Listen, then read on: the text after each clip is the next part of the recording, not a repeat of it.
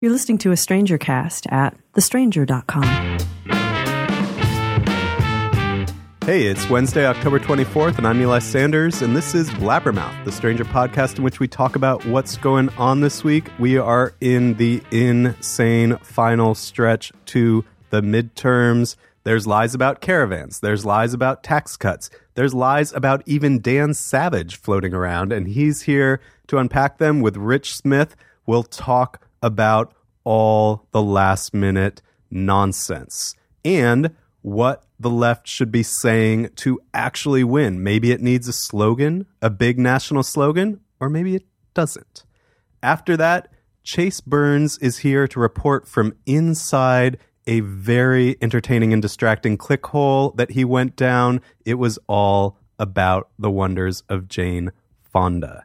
Finally, Rich is reading Identity by Francis Fukyama. Jasmyne Keimig is here to talk with Rich and me about the central problem of this moment: identity, identitarians, identity politics. But first, the mad dash toward Election Day. Rich, hello. Elijah, how are you?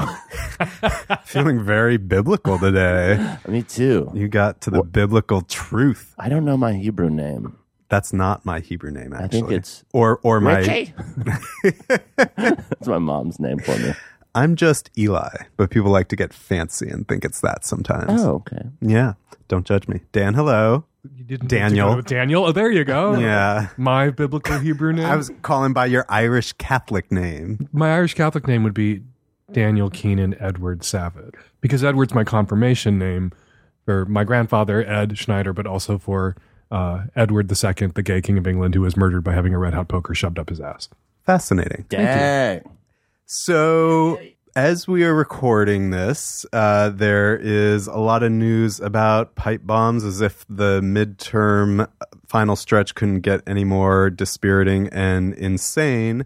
Who knows where this will be by the time you listen to it, but there have been pipe bombs sent to former President Barack Obama, former President Hillary Clinton, former winning presidential candidate Hillary Clinton, winner of the popular vote Hillary Clinton, and George Soros, focus of Secretary of State. Secretary of State. George Soros, focus of so much anti-Semitic conspiracy theory mongering horseshit, not just coming from the far, far right, but coming from the White House. Right. And CNN received one also. So it is kind of what's a trifecta plus one? A trifecta plus one. Quadfecta. A quadfecta. Listen, but the real problem is that Ted Cruz can't sit down to dinner. Well, we'll get to that in a minute. But this is a quadfecta plus one of the right's scaremongering greatest hits, right? They always talk about George Soros, Clinton, Obama, and CNN. Right. And there they are, all receiving pipe bombs. There was a breaking news for a moment that the White House had also received a bomb, but then that was quickly debunked. Yeah, a source said. What source in this administration might throw out weird stuff in the fog of news reporting meant to distract you and turn I think the default people setting in power into victims? When it comes to quoting White House sources, shouldn't be a source said, it should be a source lied. Mm-hmm. And we should just go with lied until proven otherwise. So let's talk about all the lies that are flying right now in the midterms. The biggest one, I think, like the most blatant one, at least, is this tax cut that Donald Trump said is coming. There's a middle-class tax cut of 10% that's coming your way before the election. Donald Trump said at a rally, I think it was in Texas, with Ted Cruz, with Lion Ted. Yeah. So now it's Lion Donald and Ted is beautiful, says Trump. But anyway, a 10% tax cut is coming. Congress is not in session. It cannot pass a tax cut before the election. Also, no one knew anything about this before Trump just said it. But then... And they packaged the last tax cut as a middle-class tax cut, even though it was a tax cut for billionaires and corporations. Right. The middle class and the working class got squat, but they called it a middle-class tax cut that time. So that they're calling whatever's coming next a middle-class tax cut. Fool me once, as George W. Bush once said, shame on you. Fool me twice, we don't get fooled again. Also, after Donald Trump promised this middle-class tax cut that is impossible to deliver before the election, the people in D.C. who always play cleanup for him leapt into action and were like, okay, how can we make this lie kind of real? It's just like the constant calling the prop department to put in some fake like scrim behind his fabrications. So they might like hold a non-binding advisory vote, or they might do something or other to like give some legitimacy to this bullshit, which is the idea that he's bringing a middle-class tax cut. So that's one. Two, the caravan. Sorry to mirror their stupid rhetoric, but yeah, so the caravan, they have been yelling about they being the right-wing media machine and saying that it's filled with Middle Easterners also. False. Well, what is the caravan, what is the caravan?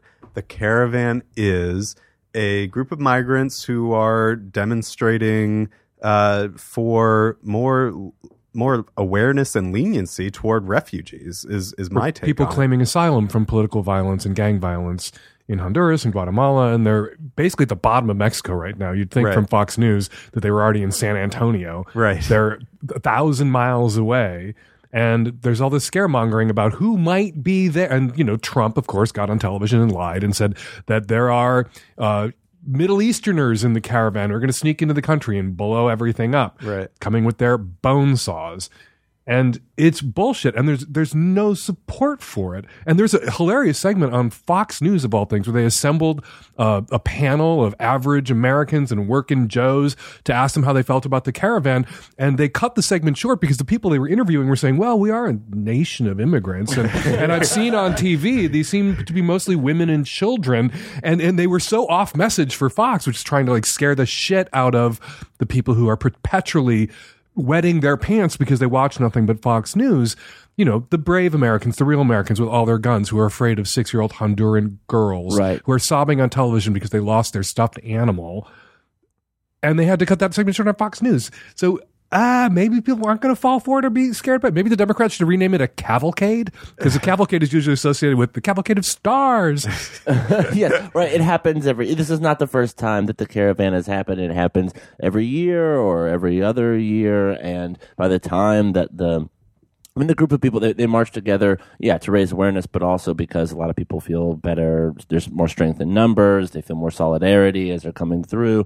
By the time less likely to be preyed on by gangs or coyotes or whatever they're called now. Yeah, absolutely. And then by the time that they get to the border, the last caravan that came through, 200 people were all that was left of the mega caravan or whatever. And then they all went through a port of entry and they all sought asylum in the regular way. They're not pouring through, getting shot out of the barrels of tanks or whatever. And it is perfectly legal to approach a legitimate border crossing point and ask for asylum. Yeah. They're not breaking any laws. Yes, they're running from horrific gang violence that the U.S. is implicated. So we are doing something that a lot of people have been yelling about, where we are now talking about this thing that Trump and the right wing shoved into the consciousness, even though it's not a thing. And the greatest example of how he just always turns that kind of thing into a win-win-win-win-win for himself is when he got asked about it in the Oval Office the other day. A reporter asked him, like, you said that there are Middle Easterners tucked in with this caravan.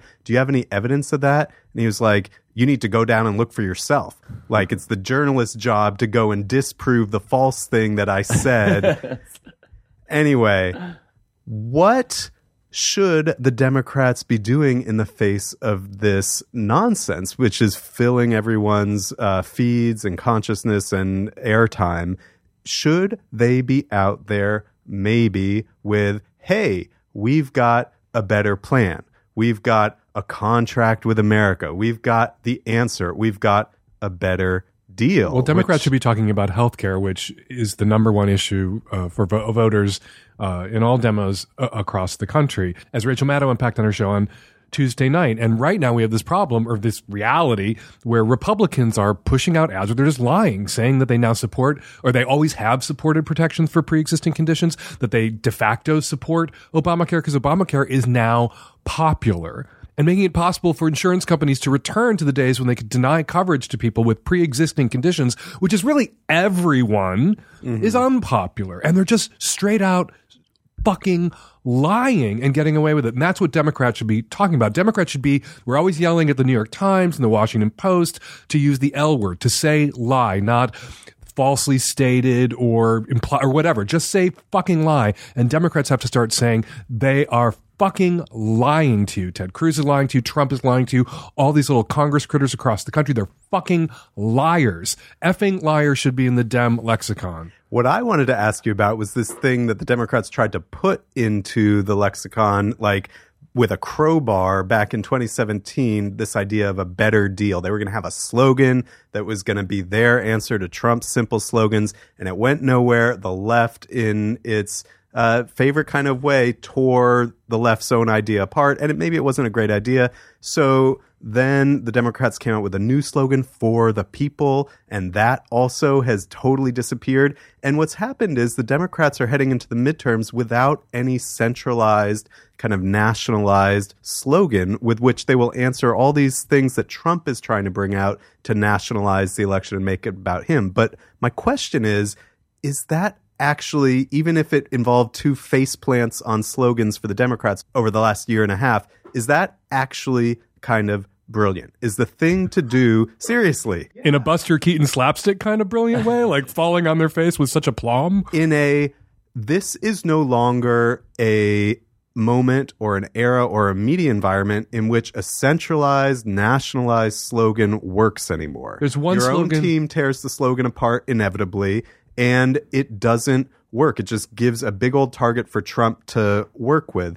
And so what's happened by default or design, I don't know, is that the Democrats are running this decentralized, whatever the fuck works in whatever the fuck race you're in, just say it. We don't care, you know? Well, yeah, I would say that I've got two things on that. The first thing is that there is sort of central messaging. Everyone is talking about healthcare. Everyone is trying to pivot back to healthcare. When people talk about immigration, they pivot and say, the Democrats want to pass a clean dream act where there's bipartisan solutions on both sides. We're just getting obstructed by these horrible, Republicans. So there, you do hear the kind of same, and the tax bill is bad, and it's, they want to make it permanent for corporations, but not for the middle class. You hear these kinds of messages over and over, but I think that the sort of central message or slogan that they're not saying is, we're voting for women now. Like, this is the big women wave, and they don't want to say it, right? Because there's over 350 women are running across the country for Congress and governor and state races. About 170 on the Republican side. Half of those Democratic women are challengers. You hear at the state party level a lot of Democrats being like, "We're leading with women. Women are the ones who are going to bring us over the top." But I just don't think that they want to use that as a national slogan because then Kanye West might not vote Democratic, or because it might he doesn't not want to get play girl well. cooties, which was his message at the White House. It might not play well also in a place like Montana, where I was for a minute last week, and where John Tester is in a really difficult Senate race. This is a Democrat who's a farmer, who's a moderate, who's all about veterans, and has a $3 haircut. $3 haircut, 4 fingers on his right hand, I think, because he lost one in a meat grinder. True story. Like, this is who this guy is, and he's out there saying, yeah, I've got a lot of problems with Obamacare. He's kind of quasi-running against Obamacare, even though he voted for it, because that's what he needs to say in Montana. We have to be grown-ups and allow for Dems in red states or Republican-leaning districts to triangulate, to grab the Clintonism off the shelf from the 90s just a little bit without then crucifying them in San Francisco and Seattle and Portland and New York for aposty. Aposty? How do you say that word? It's one of those words you read and then you say it out loud for the first time into a microphone and you sound like an idiot. The root is aposty. For heresy. I'm going to go with heresy because I know how to pronounce it. And we have to not do that. But I want to jump back to the slogan thing really quickly. So I think Tester should be able to be critical and triangulate a little bit if it means we're going to have a Dem majority in the Senate or the House. A House candidate, I think, can also get away with that. But we've talked before, like, I'm fine with a pro-life Democratic candidate running in a Republican-leaning district, so long as it's contributing to a pro-choice Democratic majority. Those are the kinds of compromises and accommodations that you have to make to build a majority. Anyway, back to the slogan thing. Sorry, I had a lot of cocaine this morning. The best slogan that I heard anyone float was floated by Bill Maher And I think it should be tweaked a little bit. He was saying about Trump over and over again, he is not on your side. They are not on your side should be the Democratic slogan about everybody with an R after their name. They are not on your side because it posits whose side are they on? They are on the side of the wealthy. They are on the side of polluters. They are on the side of people who want to steal your fucking health care and watch your kids die and watch you go fucking bankrupt. They are not on your side should be the Dem slogan. Rich, you were just taking a tour of 3 different congressional districts in this state, Washington State, home of Blabbermouth World headquarters, where you have 3 different candidates in hot house races. That's right. Doing kind of 3 different things, 3 different stylistic approaches. How'd that look on the ground? It was really interesting. One of the problems, just getting back to our conversation about one of the problems that you run into if you have like a "we're voting for women now" slogan is that Republicans are women too, and a lot of them don't want to vote for other women, as evidenced by one of the districts that you were in. Right. There's of course the idea that there's a meritocracy. Anybody voting for anybody because of their gender is somehow bad, or voting with their vaginas. Right. Yeah. That this is somehow negatively reflects on the candidate, which I think is a little bit dumb. But it does get a little bit tricky when women are running against other women. So in Southwest Washington, for instance, you have Democratic challenger Carolyn Long, who's in a tight race with 4-term incumbent Jamie Herrera Butler. And Long is running on this, when you can't just say, like, we're going for the woman now, what happens is that you sort of...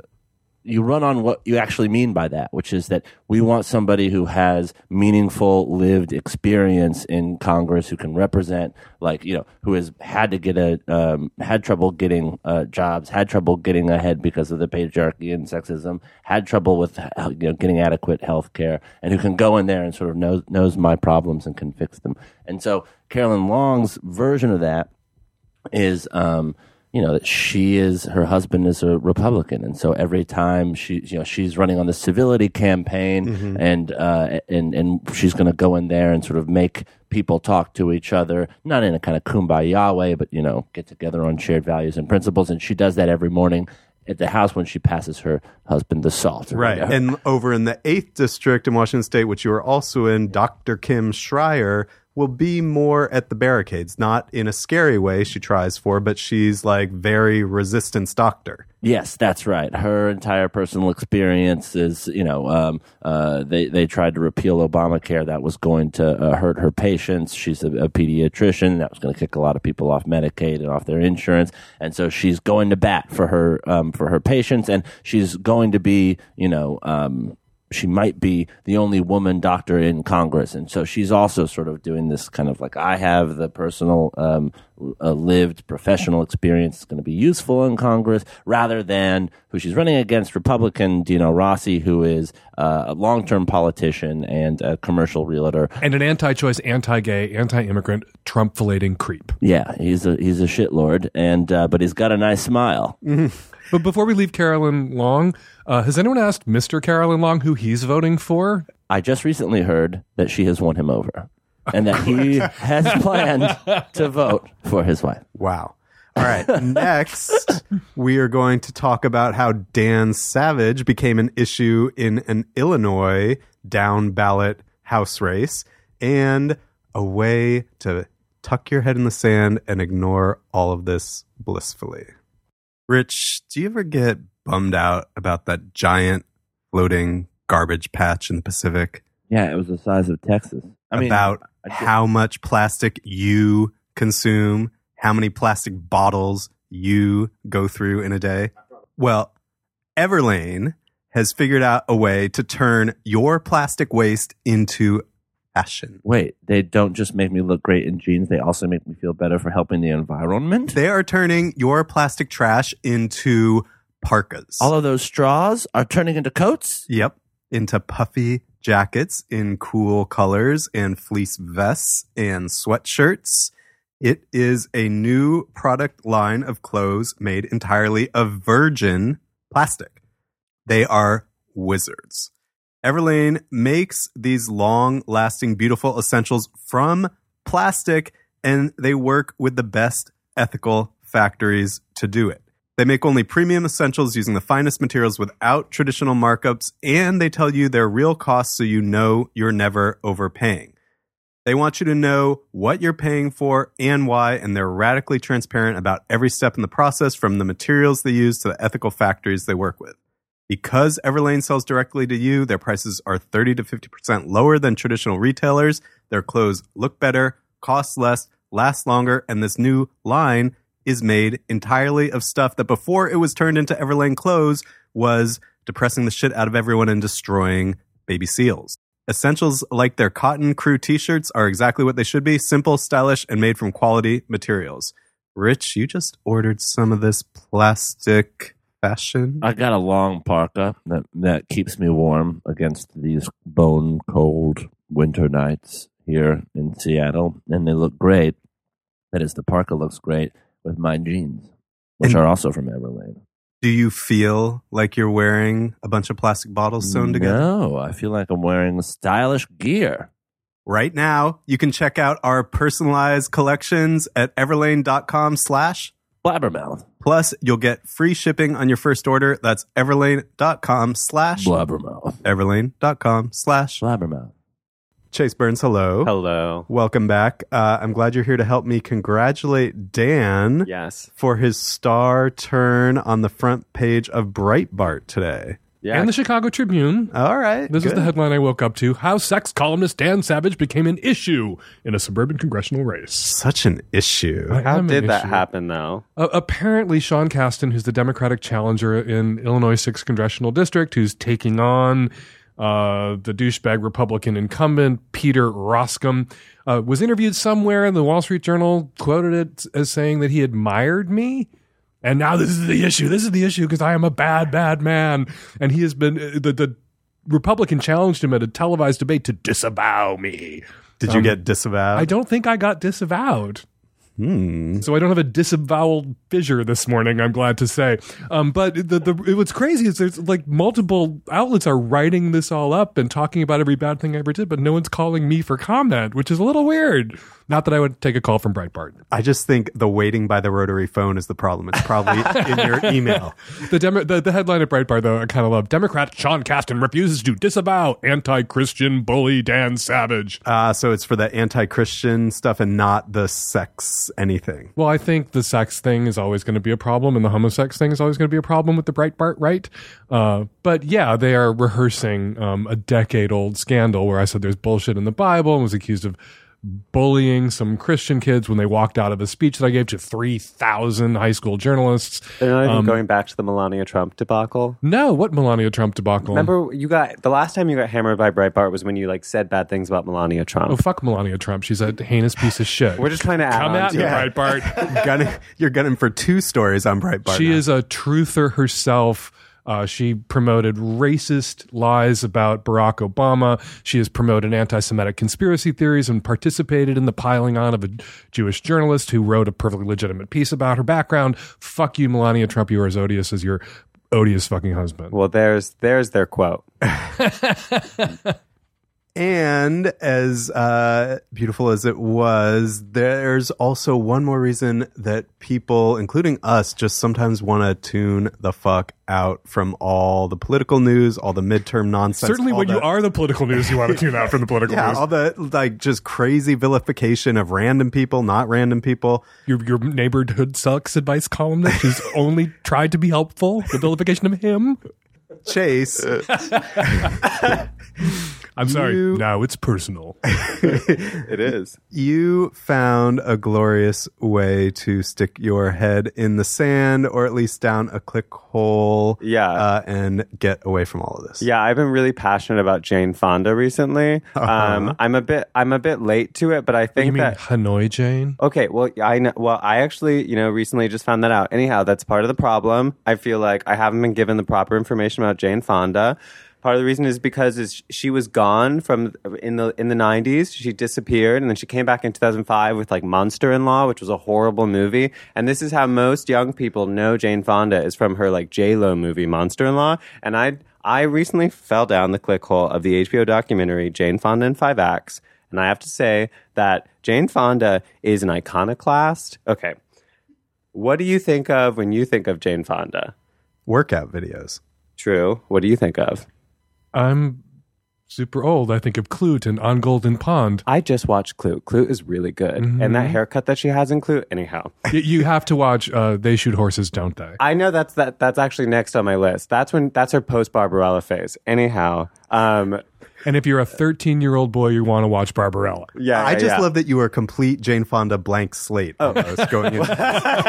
Yeah, no, I mean, I just feel like I was robbed with a lot of important information. Like, speaking Because you were born too late. I know, I was born too late for Jane Fonda. But speaking of that workout empire, actually, did you know that workout empire, according to her, the entire profits of the workout empire all went towards, she was married for a while to Tom Hayden from 1973 to 1990, who was this kind of new left radical figure in the media. He was anti-Vietnam. He ran for Senate, I think, in California. But he had a political action committee, I believe, called the Campaign for Economic Democracy, which was trying to get big business out of government. And all of the proceeds from the Jane Fonda workout video went to that Democratic political action committee. Which is why we don't have big money or corporations meddling in our political system anymore. Thank you, Jane Fonda. No, I'm just saying that she also helped Jerry Brown the first time that he was governor. She was super close to him, and she basically high kicked clean energy onto the ballots across California. And if Arnold Schwarzenegger would have been lifting for socialist causes, he would be president. And we just haven't. Sorry. No, he couldn't be president. There's this thing in the Constitution.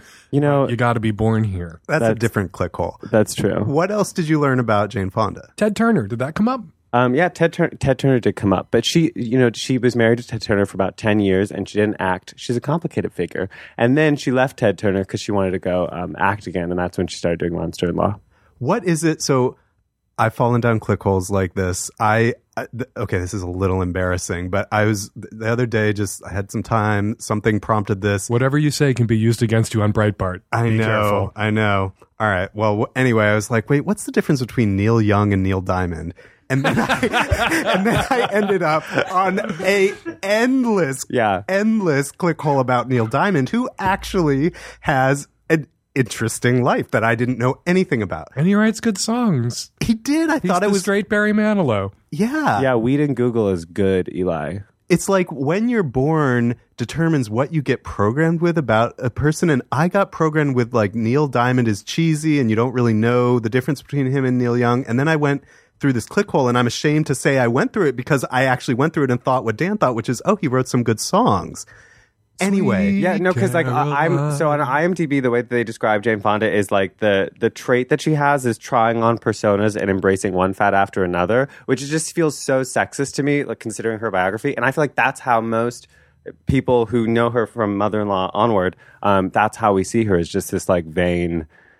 But what I wanted to ask you is what deeply was propelling you down this clickhole? And when you said that, I thought, well, this thing that you're saying people said about Jane Fonda, that she has all these different facets, she tries on multiple personalities, and maybe it was sexist then, that's actually what we were saying last week in a positive way about Lady Gaga, right? Her ability to inhabit all these different roles. Yeah, but she seems, the difference in my mind is that she seems in control of her media. She seems in control of her empire, where it seems like Jane Fonda for decades was very much in all of these interviews, she starts out in the 60s when she first started coming to, the public conscience. And they are interviewing her being like, wow, you're living in your own apartment as a lady. What's that like? And she's always going through that sort of interaction with the media. Whereas Lady Gaga has had instances like that, but she's very much in control of the way that she kind of interacts with the media. And isn't being asked those kinds of stupid questions. No. Thanks in part to women of Jane Fonda's generation. Thanks to 9 to 5. All right, what is the most amazing thing you came away with from this clickhole dive? Okay, I mean, I think the most amazing thing is definitely that her workout industry is actually this kind of far left kind of political agenda, which I love. But also, she has this thing. The term hair epiphany, which women use a lot, she talks about having her first hair epiphany in a really strong way, which is when she got the Clute hairstyle. And she was Barbarella, and she was drunk and being forced to she talks about she just got drunk and rolled around as Barbarella. She was very drunk during the filming of that. She then cuts her hair, does the clute hairstyle. Then she goes off to America and she just like does activism for a long time. And she credits the hairstyle for radicalizing her. That radicalizing. And what you ask for at the hair cutting shop. These are her words. She said the hairstyle did it, and I love that idea. This has been What I Learned in a Clickhole with Chase Burns. Thanks, Chase. You're welcome. You know, I just came back from the dentist, Eli. Aren't you kind of busy with the rush to the midterms, Bernie? I'm supporting Democratic Socialists across the board, Democrats, but you got to go to the dentist. You know what I mean? She said, "You got no cavities, Mr. Sanders. What are you doing to get no cavities like this? You're 100,000 years old. You should have 1, 2, maybe cavities." What'd you tell her? I looked at her. I got this electronical toothbrush called Quip, and it's blowing my mind and cleaning my teeth. Okay? Quip was designed to make brushing your teeth more simple, affordable, and enjoyable.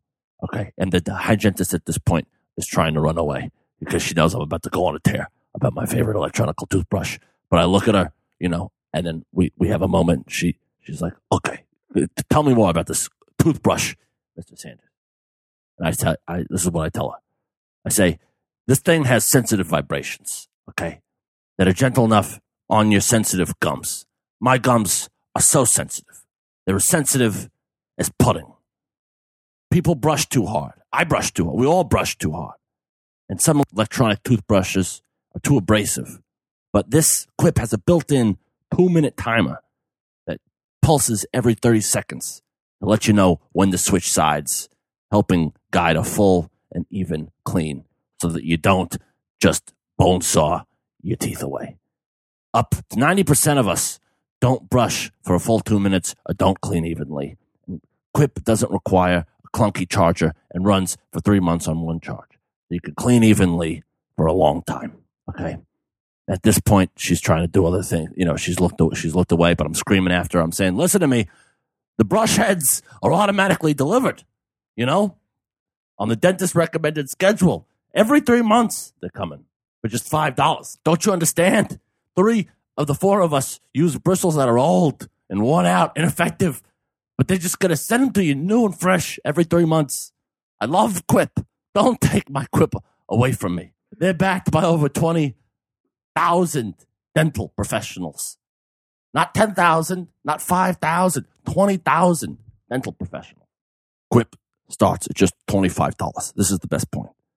If you go to getquip.com/blabbermouth right now, you can get your first refill pack for free with a Quip electronic toothbrush. That's your first refill pack for free at getquip.com/blabbermouth. Rich, you look a little troubled. I feel so alienated by all this Jane Fonda talk. I think I did some workout videos with my dad when I was younger as kind of a fun thing, but otherwise, I've never seen anything she's done. Do you know the Mickey Avalon song, Jane Fonda? I don't know who Mickey Avalon is. For the best, probably. Yeah. All right, you'll have to show Rich that later. Jasmine, welcome back. Thank Jasmyne you. Keimig. Rich, you are reading a highbrow, highfalutin, big theory about what's wrong with us now book. Yeah, that's a good way of putting it. Although I don't want to make it seem like it's a doorstopper because it's really not. And I don't want to make this seem like an endorsement because it's really not. But it is interesting, and I do endorse looking at it. I'm about halfway through Francis Fukuyama's new book called Identity. And Fukuyama is sort of famously the political scientist who wrote The End of History, where he kind of declared that after the fall of the Berlin Wall, democracies flourish, and the world, as kind of a global entity, has chosen democratic capitalist. That's what we're doing now, and not communism with any kind of authoritarian or totalitarian sort of bent. That's not the way to go. And we were just going to sail on into beautiful post-history bliss, and look where we are now. And so, identity politics, identitarians, which is what Richard Spencer, the neo-Nazi or Nazi, whatever you want to call him, calls himself. Like, this is the thing at the center of all the things right now. Have we gone crazy about identity in this country? This is part of this book is kind of in a response to obviously it's not the end of history. He doesn't think he was wrong, but he's saying, well, this is what's happening. This is what's threatening democracy, is that people are completely obsessed with kind of sectarian identities that are based in either nationalism or some other kind of external category, gender or race or something. That doesn't help people unify behind a common theme and fight for what they believe in because it's too sectarian. That's a very loose way of talking about part of his thesis, which I haven't really even gotten to yet. What I have read so far, though, is his.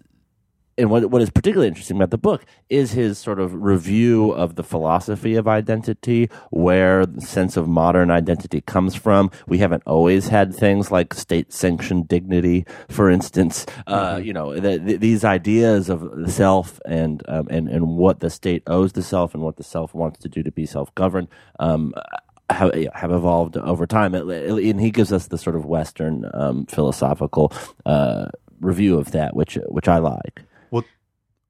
Does he offer any solutions or suggestions about how to overcome this sectarian? I'm just now getting to that part in the book, and I think that his solution is going to be that a focus on class over a focus on nationalism or race or gender is going to be much more unifying. That he's looking at the financial crisis and wondering, okay, what happened after the financial crisis? You had Occupy Wall Street spring up, and then you had the Tea Party spring up, and you would expect a kind of mass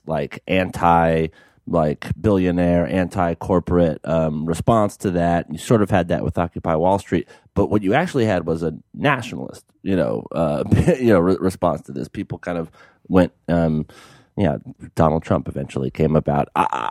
He that broad stroke, if you're like having your eyebrow pop up a little bit, you should, right? Because the Tea Party was, of course, a grass or a AstroTurf, a movement funded by billionaires. Occupy Wall Street wasn't. The Tea Party was caught up in white identity politics. Right. I mean, so what is he? I still don't totally understand. What is he saying? We should replace all these kind of increasingly narrow descriptions of identity that people will really embrace and act out on. What do we replace that with? Class, like the poor rising up above the wealthy. I think I think that's where he's going to go with this, but I'm not 100% sure. Like I said, I'm only halfway through it. But yeah, let me ask you the question of our identitarian times, where everything this is the mockery anyway of identity politics, right? What you feel is who you are, and what you declare about your feelings at a given moment is actually in your mind an immutable, expression of your identity. So how do you feel about this book? Oh, how do I feel about this book?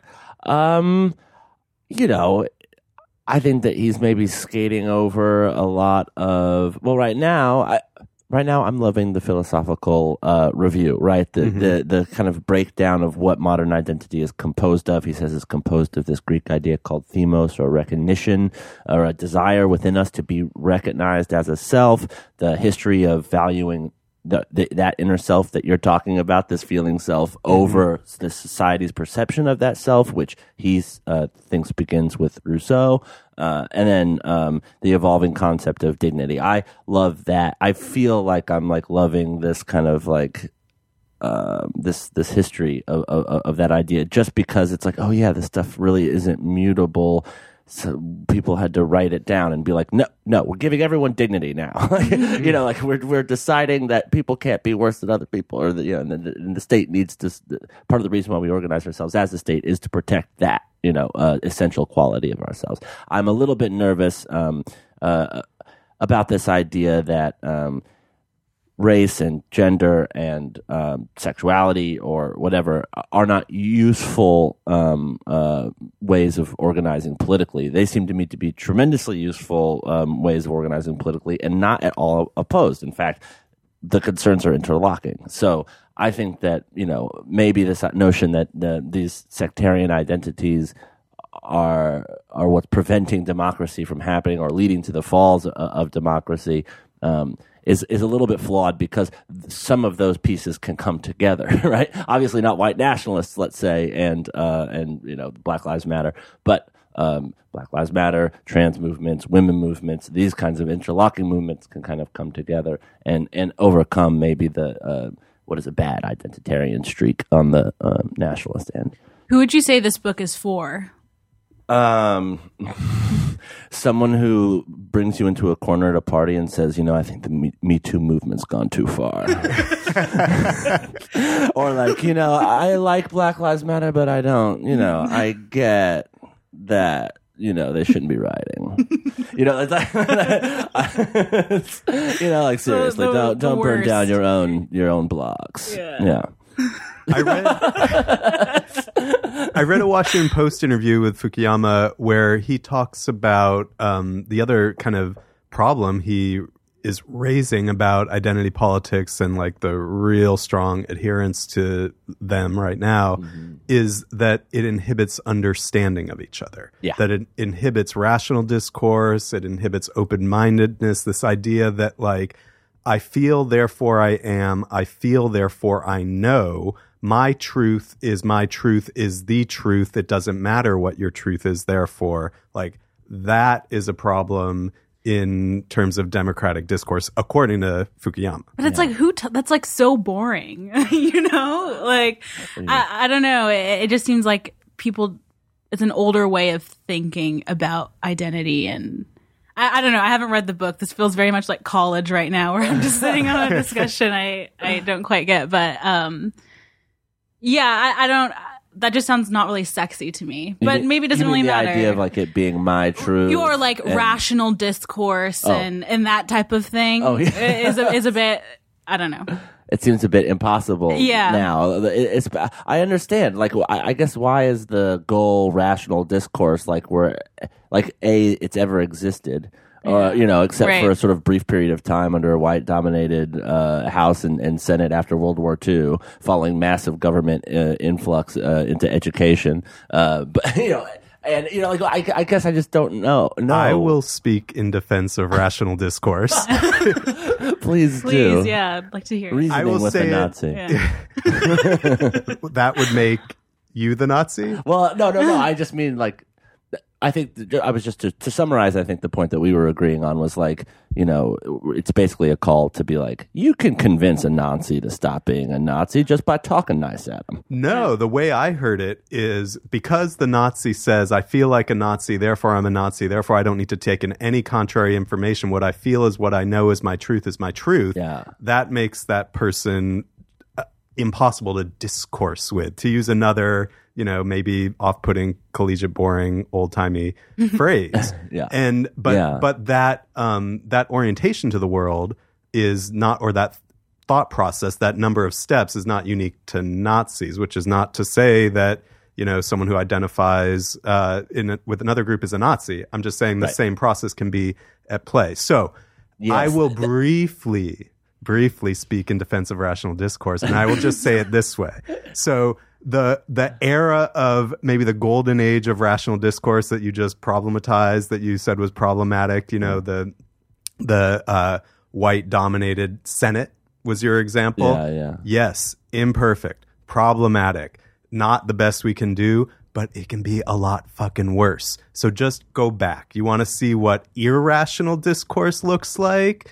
Go back to the Middle Ages. Go back to the Dark Ages. Go back to way before there was anything like democracy in anyone's mind as a notion. And you can find so many, I was going to say beautiful, but that's like just Trump fucking with my mind. So many ugly examples of human beings doing crazy, irrational, illogical, harmful things to each other. And so rational discourse, in my mind, has been an improvement on that, though not perfect. there ends my defense. Sure. I guess we could, yeah. Oh, thank you. Whoa. That is a first for Blabbermouth. Yeah, I guess who can disagree with that? The only issue is that rational discourse does not seem to be awarded by the political system in the country right now. And so people trying to, the only way to really kind of seize power doesn't seem to be like, hey, you should dignify these people and pass and pass law because they're human, beings who breathe and try to eat food like you do.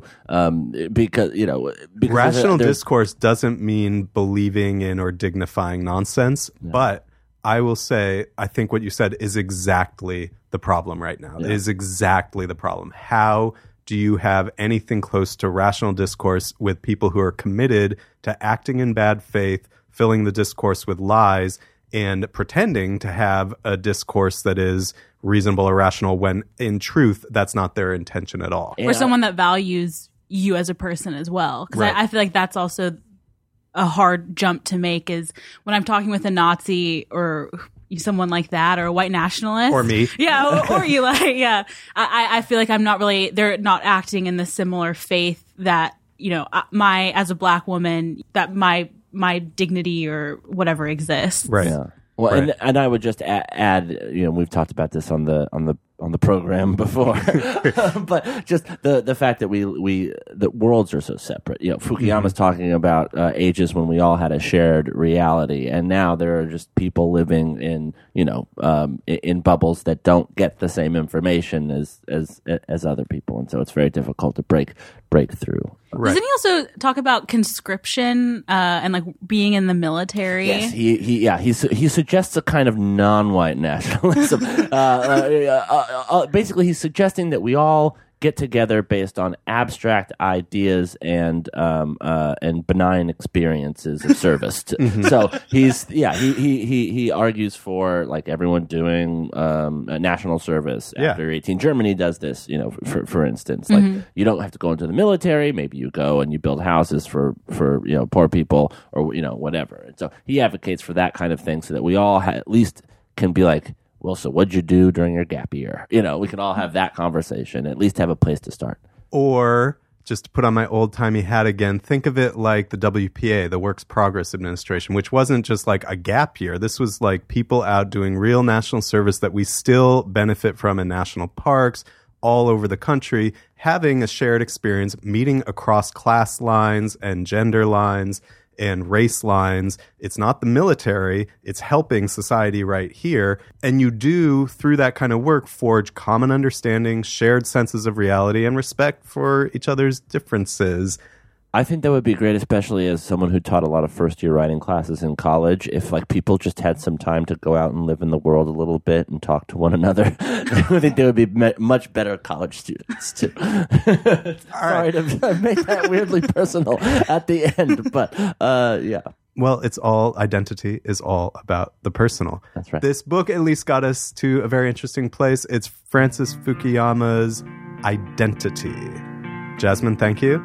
Anytime. Rich, thank you. Thanks. And that's the show. If you've got something you want to say to Dan Savage, Rich Smith, Jasmine Keimig, Chase Burns, or me, call the Blabberphone, 206-302-2063, or dive on into our Blabbermouth Podcast Facebook group. Thanks as always to Ahamefule J. Oluo for making the music we use on the show each week, and to Nancy Hartunian for bringing our blabbering mouths to your ears.